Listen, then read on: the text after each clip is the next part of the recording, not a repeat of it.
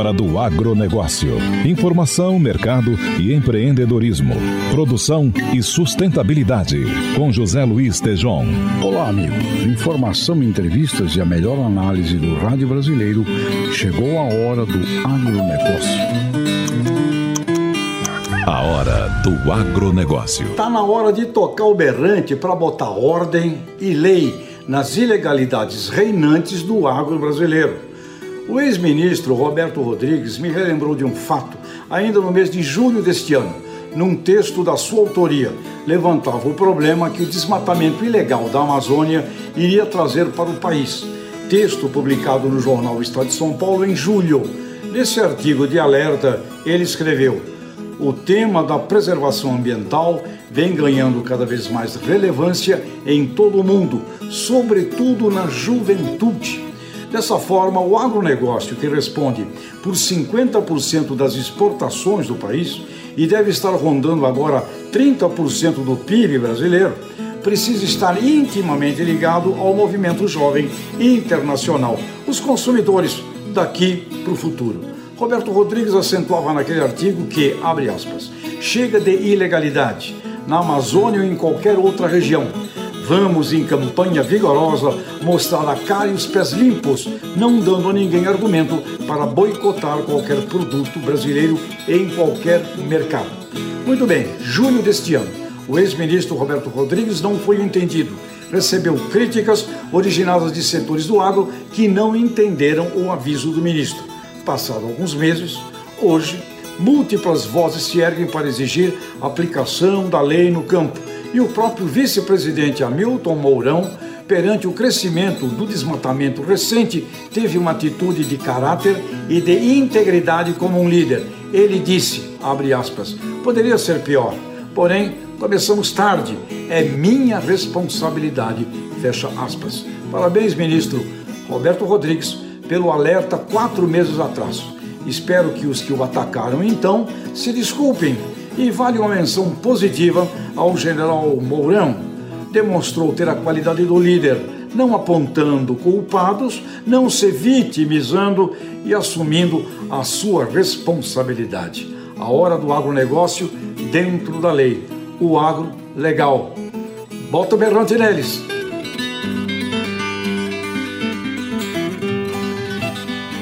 CNA aponta crescimento de 3% do PIB do agronegócio em 2021, após disparada de 9% em 2020. Nos fala Larissa Coelho. O Produto Interno Bruto do agronegócio brasileiro crescerá 3% em 2020, enquanto o valor bruto da produção agropecuária aumentará 4,2% no ano que vem. É o que apontam os dados da Confederação da Agricultura e Pecuária do Brasil. A entidade ponderou que há preocupações climáticas para as principais safras que podem ajustar a oferta de grãos. O setor deve perder ritmo no próximo ano em relação a 2020, com um crescimento do PIB estimado em 9% e uma expansão de 17,4% no VBP. Além da forte base do PIB deste ano, a expansão será mais moderada em 2021 por conta de uma menor alta de preços. A CNA disse também prever um equilíbrio da oferta e da demanda, mesmo com a expectativa de produção maior para a maioria dos alimentos. Na questão dos preços, a pandemia desregulou os mercados, proporcionando fortes altas que, inclusive no país, estiveram ligadas ao pagamento dos auxílios emergenciais. Contudo, a CNA acredita que um dos fatores que pode ditar o cenário para 2021 será a intensidade do Laninha. O fenômeno tem potencial de afetar especialmente a colheita da região sul do Brasil, com eventuais impactos nos preços. Os produtores de soja, milho e algodão, que têm mais mecanismos para travar os custos com vendas antecipadas, deverão sofrer menos com questões relacionadas aos preços dos insumos, que tendem a ser impactados ainda pelo câmbio.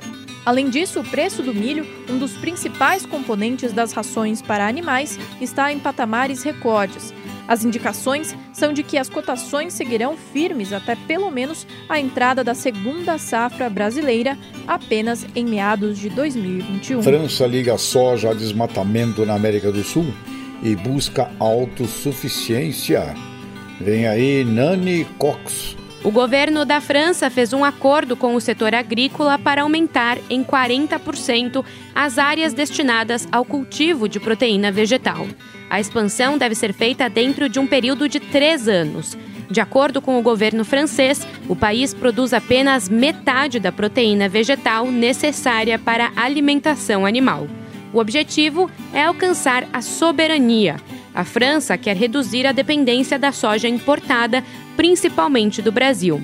Paris quer evitar a compra do grão relacionada pelo Ministério da Agricultura francês ao desmatamento, degradação florestal e destruição de ecossistemas. Os produtores franceses assinaram um termo de compromisso em que prometem respeitar a meta do governo em troca de uma ajuda financeira de 100 milhões de euros. O valor será disponibilizado para financiar ferramentas para a produção, armazenamento e distribuição de leguminosas, compra de sementes e outras necessidades. Segundo o Ministério da Economia do Brasil, os franceses importaram mais de 1,5 milhão de toneladas de soja brasileira no acumulado de 2020 até outubro. Ano passado inteiro foram quase 2 milhões de toneladas. Mais da metade do farelo de soja importado pela França sai do Brasil. Na Jovem Pan, a hora do agronegócio, com José Luiz Tejon. Advogados da área do agronegócio celebram mudança na lei de falências. Matéria com Marcelo Matos. Nova lei de falências incentiva a negociação e promete mais segurança à recuperação judicial. O advogado Euclides Ribeiro destaca o direito do produtor rural. O que era uma discussão que demorou 15 anos para se aprimorar, finalmente virou lei. E agora, na lei de recuperação nova, o produtor rural é tratado como um empresário, como sempre deveria ter sido, e pode se valer da recuperação judicial. Euclides Ribeiro reforça a chamada de devedores e credores no Poder Judiciário para a conciliação. O advogado Fernando Bilotti Ferreira analisa avanços esperados pelo mercado. Que se referem, por exemplo, aos institutos da consolidação substancial e consolidação processual. Esses institutos são muito relevantes para grupos econômicos que socorrem de um processo de recuperação judicial, e ele prevê já mecanismos bastante claros sobre a forma como referida a consolidação deve ocorrer, e também tem mecanismos bastante interessantes de proteção dos ativos das empresas desse grupo e dos próprios credores, caso algumas dessas empresas não tenham um plano aprovado. A lei é considerada essencial para o bom funcionamento da economia de um país.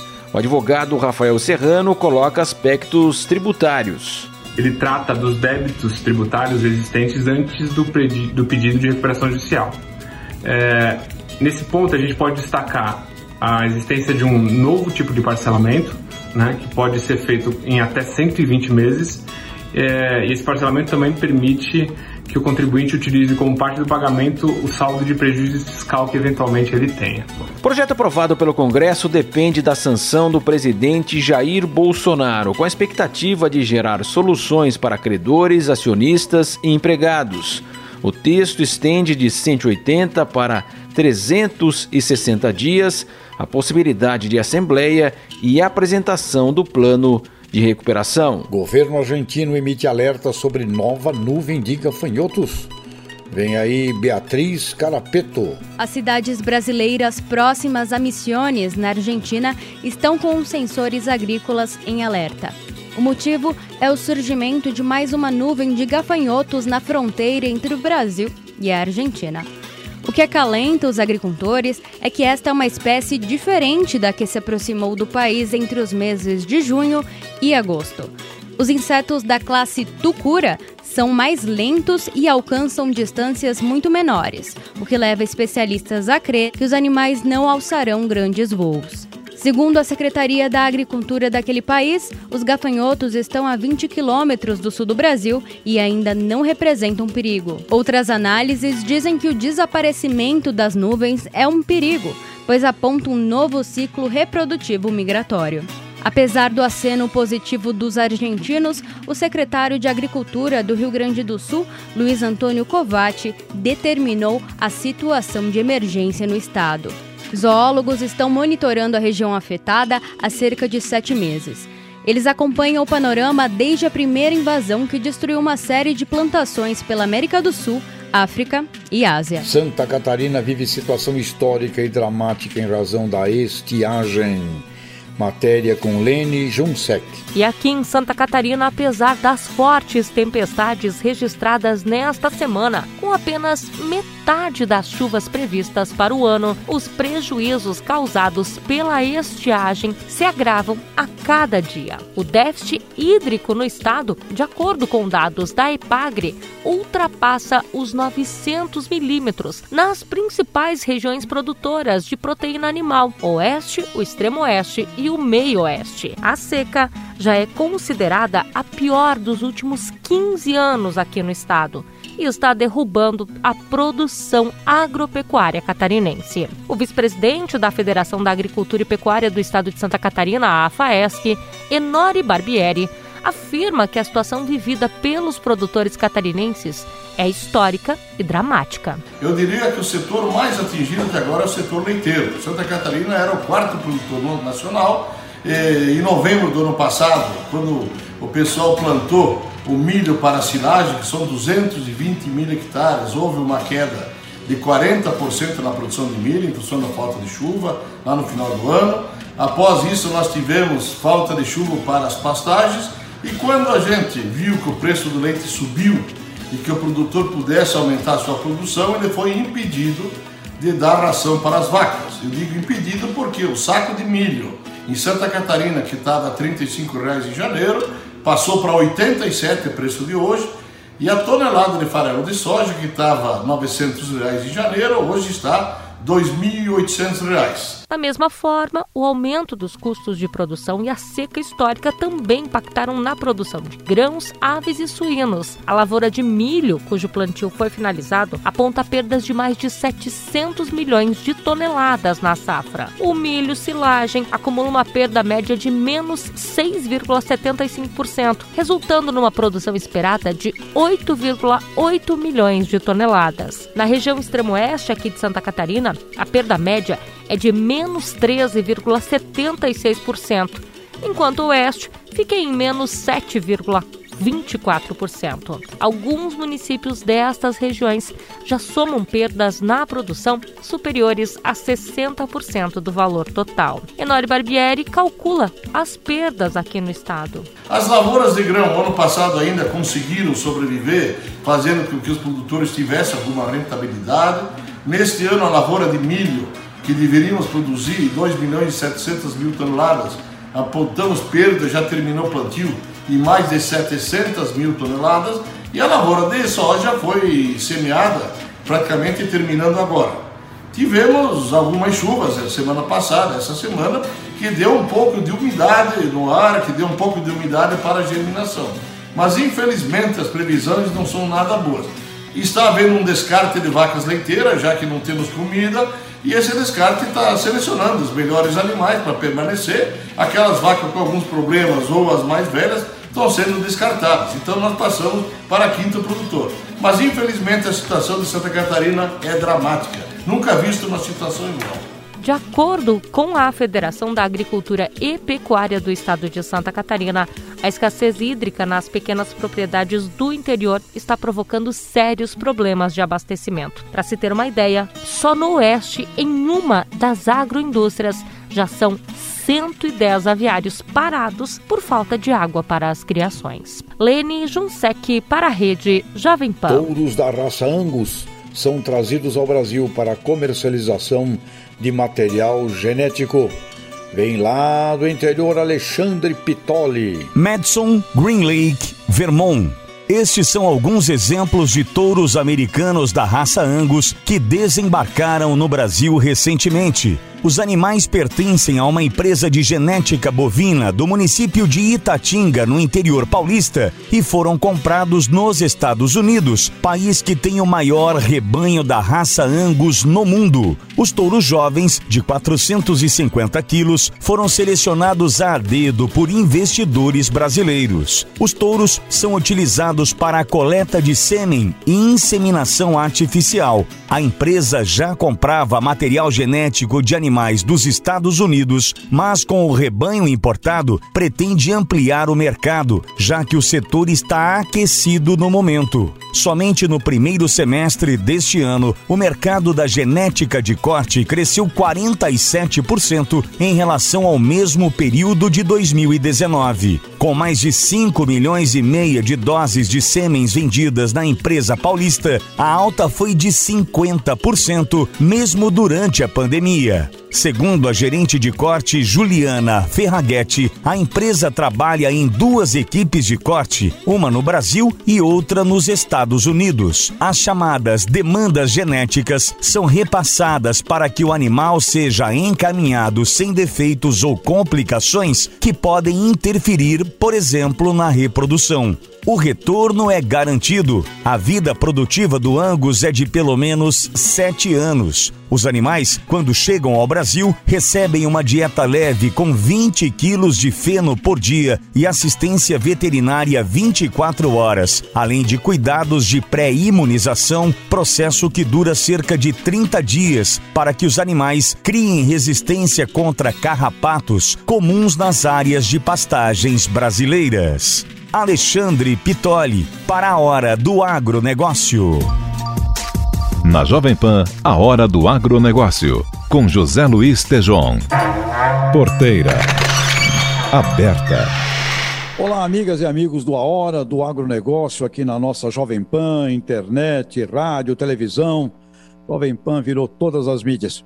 E nós trazemos hoje aqui para o nosso A Hora do Agronegócio uma pessoa que vem com um entusiasmo extraordinário. E o Brasil está precisando de realidades esperançosas, de otimismo, e nós estamos trazendo, em meio a todo esse movimento planetário aí, no meio da pandemia, gente que está chegando aqui no Brasil para fazer investimentos e para fazer crescimento e mudanças. Eu trago o André Dias, que tem uma experiência grande no nosso agro, já passou por corporações extraordinárias como a Monsanto, mexeu com sementes, anideira, Singenta, e ele assumiu agora o comando da Nutrien.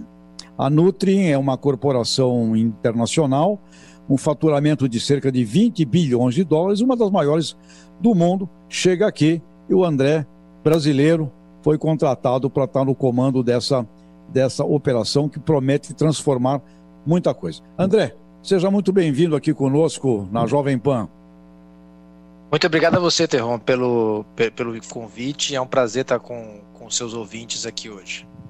Você já me deu um cenário da estratégia, chegando, um objetivo de multiplicar por 5, né? 2 para 10, multiplicar por 5 aí até 2024, por aí, 2025, ou seja, um objetivo audacioso para a companhia. E agora eu queria, daqui até o encerramento dessa nossa primeira entrevista, que nós falássemos então desta revolução de distribuição. Você me disse que vocês querem ter lojas, ou seja, eu estou imaginando uma rede, não é? Uma rede de lojas físicas. Provavelmente você também vai ter coisas no mundo do e-commerce, mas qual é a meta? Quantas lojas vocês estimam? Vocês vão fazer uma revolução na distribuição brasileira, não vão? Olha, Tejon, a nossa expectativa é de trazer um modelo diferente, né? Então, só para responder a sua pergunta anterior, a nossa meta sim é quadruplicar ou quintuplicar o nosso negócio atual, e nós já quadruplicamos quando eu comparo com o ano atrás, né? Quando a gente começou essa jornada, a gente faturava mais ou menos uns 500 milhões de reais somente, já estamos em 2 bi um ano e meio depois. Então eu acho perfeitamente factível a gente chegar a esse número que eu te falei, baseado numa estratégia que compreende, primeiro, aquisições. Nós continuaremos comprando várias empresas no mercado, tá? E com combinada, obviamente, com crescimento orgânico, né, com expansão de força de vendas, novas lojas, né, sob a base atual. Então, eu acho que, sim, o mercado brasileiro é muito grande, né, o mercado de insumos brasileiro é um mercado de 140, 150 bilhões de reais, né, quando você soma todas as categorias. Então, tem espaço para bastante gente, né. Com relação a sua pergunta do número de lojas, como a gente pretende crescer, como eu acabei de falar, primeiro vetor de crescimento é a aquisição, né? E nós temos olhado várias empresas no Brasil para fazer essas aquisições, empresas que se encaixam com a nossa proposta de valor. E sim, a nossa plano é estar presente no Brasil inteiro, que em si só já é uma diferença do modelo atual, né? O certo ou errado, eu acho que não tem essa discussão. Eu acho que o modelo da distribuição brasileira se desenvolveu de uma certa forma em que há uma grande fragmentação. Há muitas empresas muito boas, né? Mas, em geral, a vasta maioria das empresas nesse segmento são empresas com um valor de venda, um tamanho pequeno, né? São poucas lojas, é pouco faturamento, o que às vezes dificulta, né, ganhos de escala, treinamento da força de vendas, contratar as pessoas, negociar uma série de coisas. Então, eu acho que quando você tem uma escala, né, significativa, você pode facilitar bastante, né, não somente como você gere o seu negócio, mas também que tipo de oferta você pode levar ao seu agricultor, né? A gente pode ter acesso a fontes de financiamento diversas, facilitar uma série de coisas para o agricultor. Então, o nosso plano é criar um modelo diferente, não é só comprar empresas e juntá-las, esse é o primeiro passo, né? Já é complexo o suficiente, mas é o primeiro passo. A grande pergunta é, como é que você se torna uma empresa diferente, né, no segmento de distribuição? Então, acho que na nossa abordagem, o agricultor vem em primeiro lugar. Então, nós somos uma empresa que vai construir soluções para o agricultor a partir do agricultor, tá? Então, a gente toma uma posição que é muito clara de trabalhar com parceiros da indústria, né? Sim, nós trabalhamos com parceiro, mas sempre tendo em vista primeiro e antes de mais nada o interesse do agricultor. Eu não estou aqui para vender um grupo de produtos, tá? Eu estou aqui para encontrar a solução para o agricultor, tá? E depois ir buscar essa solução junto à indústria ou outras fontes, né? Então eu sempre falo para o meu pessoal que quando a gente estiver pensando no que montar a meta do ano que vem, né, a gente não devia estar tendo uma discussão sobre, olha, como é que eu vendo 10% a mais de fertilizante, ou de defensivo, ou de semente, tá? Eu devia estar pensando o seguinte, para os clientes com quem eu trabalhei ao longo dessa safra, que problemas que eu não fui capaz de resolver e que eu resolverei no ano que vem? Então essa é a forma que a gente quer trabalhar na Nutrien, ou seja, ajudar a resolver efetivamente qualquer problema que o agricultor tenha, e que no momento que ele precisar de ajuda, ele sempre pense primeiro no nome da Nutrien. Eu estou imaginando, então, que você vai ter uma malha de pontos de venda. No sul da Bahia é um tipo de raciocínio, no oeste da Bahia é outro tipo, você vai ter uma malha de... E você... Uma pergunta agora, você não vai ter um desafio gigantesco aí de recursos humanos, né? Porque é diferente, quando você fala do revendedor tradicional brasileiro, ele é um empresário, um empreendedor, ele ali, né? Nasceu ali, é dali e tal. Como vai ficar a sua força competitiva do ponto de recursos humanos? Você vai ter que ter caras tão bons, melhores do que aquele camarada que é o cara dali, que conhece aquilo. Isso. E note que nós parte da nossa estratégia não é à toa, tá? Ela passa primeiro por aquisição, né? Aquisição de empresas que já estão nessas regiões, né? Então isso ajuda bastante a sua penetração inicial nessas regiões, tá? Além disso, obviamente, que a gente pretende contratar localmente, né? E desenvolver talento, né? Acho que uma das grandes vantagens que você também tem quando você tem um tamanho maior. Então, quando você tem, sei lá, 100, 150, 200 lojas no Brasil e que você tem 1.000 vendedores, né, ao invés de 50 vendedores, tá?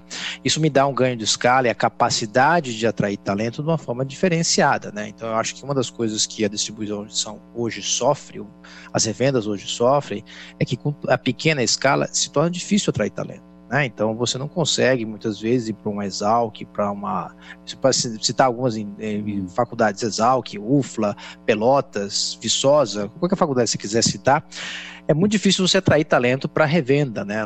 Então existe uma baixa atratividade, as multinacionais, as empresas de insumos são muito mais atraentes para esse talento jovem que busca uma carreira, né? Então muitas vezes eles ficam em segundo lugar na capacidade de atrair talento. Eu acho que a gente, sendo uma empresa com esse porte, com esse tamanho, com investimento em capital humano que nós nós vamos fazer e também com a possibilidade de desenvolvimento futuro, nós temos uma vantagem competitiva significativa, porque afinal de contas, distribuição nada mais é do que um trabalho de serviço, né? Então, a nossa diferença fundamental é serviço, né? Produto todo mundo vai ter de um jeito ou de outro, né? Acho que o que vai fazer uma distribuição, uma revenda ou uma loja ser muito melhor do que a do vizinho é a sua capacidade de atender bem aquele cliente. E a capacidade de atender bem passa fundamentalmente pelo teu cara na ponta, né? Ele tem que ser relevante, ele tem que levar informação de qualidade, né? Ele tem que, o agricultor, querer ouvi-lo, né? Então eu acho que esse é o principal ativo. André, eu tenho observado também que tem um grupo de canais formados agora já no Brasil, também é mais recente, que estão ligados à originação, né? Ligados a corporações, por exemplo, de trading, que tem um foco de ter vínculos com produtores muito preocupados com a originação. Sem dúvida. Você vai enfrentar, você não tem isso na tua estratégia. A tua estratégia é serviço mesmo. Não, a nossa estratégia é oferecer produto, né? É oferecer serviço, né? Mas tudo pensando sempre em resolver os problemas do agricultor. Quais são as soluções que ele está buscando? Se esse agricultor precisa, obviamente, de uma solução de barter, né? Precisa ter uma oferta financeira associada, nós também vamos ter. Você então, vai fazer também. A Tec Agro que nós compramos, né? Ela tem 2 silos no estado de acoplados às suas revendas, né? Então a gente oferece serviço de armazenagem, a gente oferece barter. Então, a fazer a oferta que seja necessária para o agricultor tenha sucesso é o que nos importa, tá? Nós vamos buscar os recursos para fazer isso. Você vai entrar também no campo do e-commerce. Como é que é esse mundo digital aí do ponto de vista de relacionamento comercial na tua estratégia? A gente já tem nos Estados Unidos, só para você ter uma ideia, até a nossa matriz, né? Hoje nos Estados Unidos a gente vende mais ou menos 10 bilhões de dólares de insumos. Né? Para você ter uma ideia, isso significa 25% do mercado americano de insumos. O que significa que de cada $4 que os agricultores americanos compram de sementes, fertilizantes, defensivos e nutrição, passa pela Nutrien, né? Então é uma presença muito significativa, tá? Lá nos Estados Unidos nós já vendemos mais de 10% de todo o nosso volume através do nosso e-commerce, né? Então foi uma subida muito rápida, fazemos um volume de mais de $1 bilhão através de e-commerce, tá? E a ideia é fazer algo similar no Brasil, obviamente adaptando, né, criando nossas próprias ferramentas com base no que a gente já tem lá, mas a gente acredita que o e-commerce não é uma plataforma sozinha, né? A gente acredita muito nesse conceito do omnichannel, que acho que a Magalu no Brasil fez tão bem para consumo em geral, para o varejo em geral, que é a complementaridade dos vários canais, tá? Eu não acredito numa abordagem digital sem também ter um consultor, né, na ponta, né, próximo ao agricultor, né, visitando a lavoura e ajudando com soluções, tá? E não acredito no digital sem ter muitas vezes um estoque, uma loja próxima para que esse agricultor possa ir lá e discutir os problemas com o nosso consultor, né? E também complementado por um supply chain muito azeitado, né? Porque eu não posso prometer que eu vou entregar aquela saca de semente de soja, de semente de milho na data e ela não chegar. Então, a gente acredita na confluência desses fatores, que é a abordagem digital, e que inclui o e-commerce, mas inclui ferramentas de agronomia digital, inclui financiamento, inclui barter, inclui uma série de coisas na plataforma digital, tá? E até uma própria comunidade de agricultores na plataforma digital. A gente acredita na presença física do consultor, tá? Lá no chão, entendendo o campo, entendendo os problemas e participando junto com o agricultor, na presença da loja como um centro de experiência, e tudo isso complementado e suportado por um supply chain, uma cadeia logística muito azeitada, porque você não pode prometer e não entregar. Muito bom. André Dias, muito obrigado aqui por estar conosco. Sucesso a você na Nutrien. Nos vemos por aí nesse Brasilzão, tá bom? No agronegócio. A sacada final. Está definitivamente na hora de pararmos com provocações verborrágicas, briga de verbos, de palavras, de um contra o outro. Está na hora de nos reunirmos para um só agronegócio, um só Brasil e uma meta de crescimento do PIB.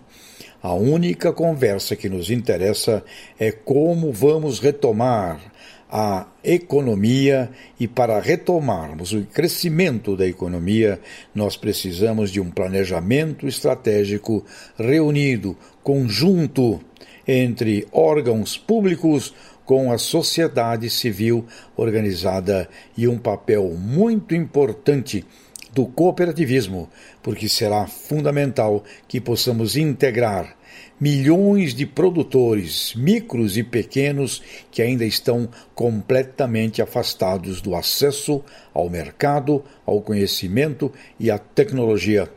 É hora de um agro legal, legalizado, aplicação da lei contra o ilegal e, fundamentalmente, reunido com os melhores talentos para o bem do Brasil.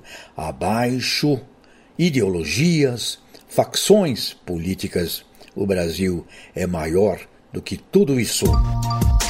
Na Jovem Pan, a hora do agronegócio, com José Luiz Tejon.